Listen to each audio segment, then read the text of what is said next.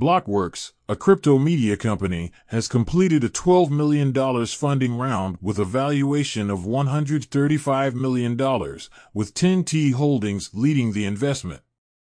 The company behind the NFT project Pudgy Penguins has raised $9 million in funding, with 1KX leading the investment. PayPal's cryptocurrency holdings in the first quarter of 2023 surged to nearly $1 billion, a 56% increase.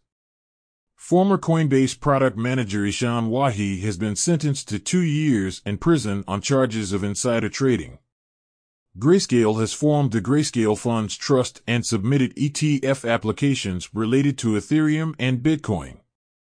Ernst & Young has announced that Quadragasi X, which has been bankrupt, will begin temporary allocations for some of its users. DCG has issued a statement on Genesis mediation, stating that all parties have signed a 30-day mediation period and are discussing development with capital providers. Galaxy Digital has reported a net income of $134 million for the first quarter.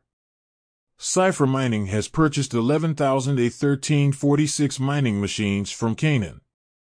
Meta has stated that by 2035, the metaverse could bring in $36 trillion in global GDP each year. Since the Ethereum self-merge, the circulating supply has decreased by over 200,000 coins. British media giant BBC has submitted trademark applications related to NFTs for Doctor Who. That's all for today. Have a good one.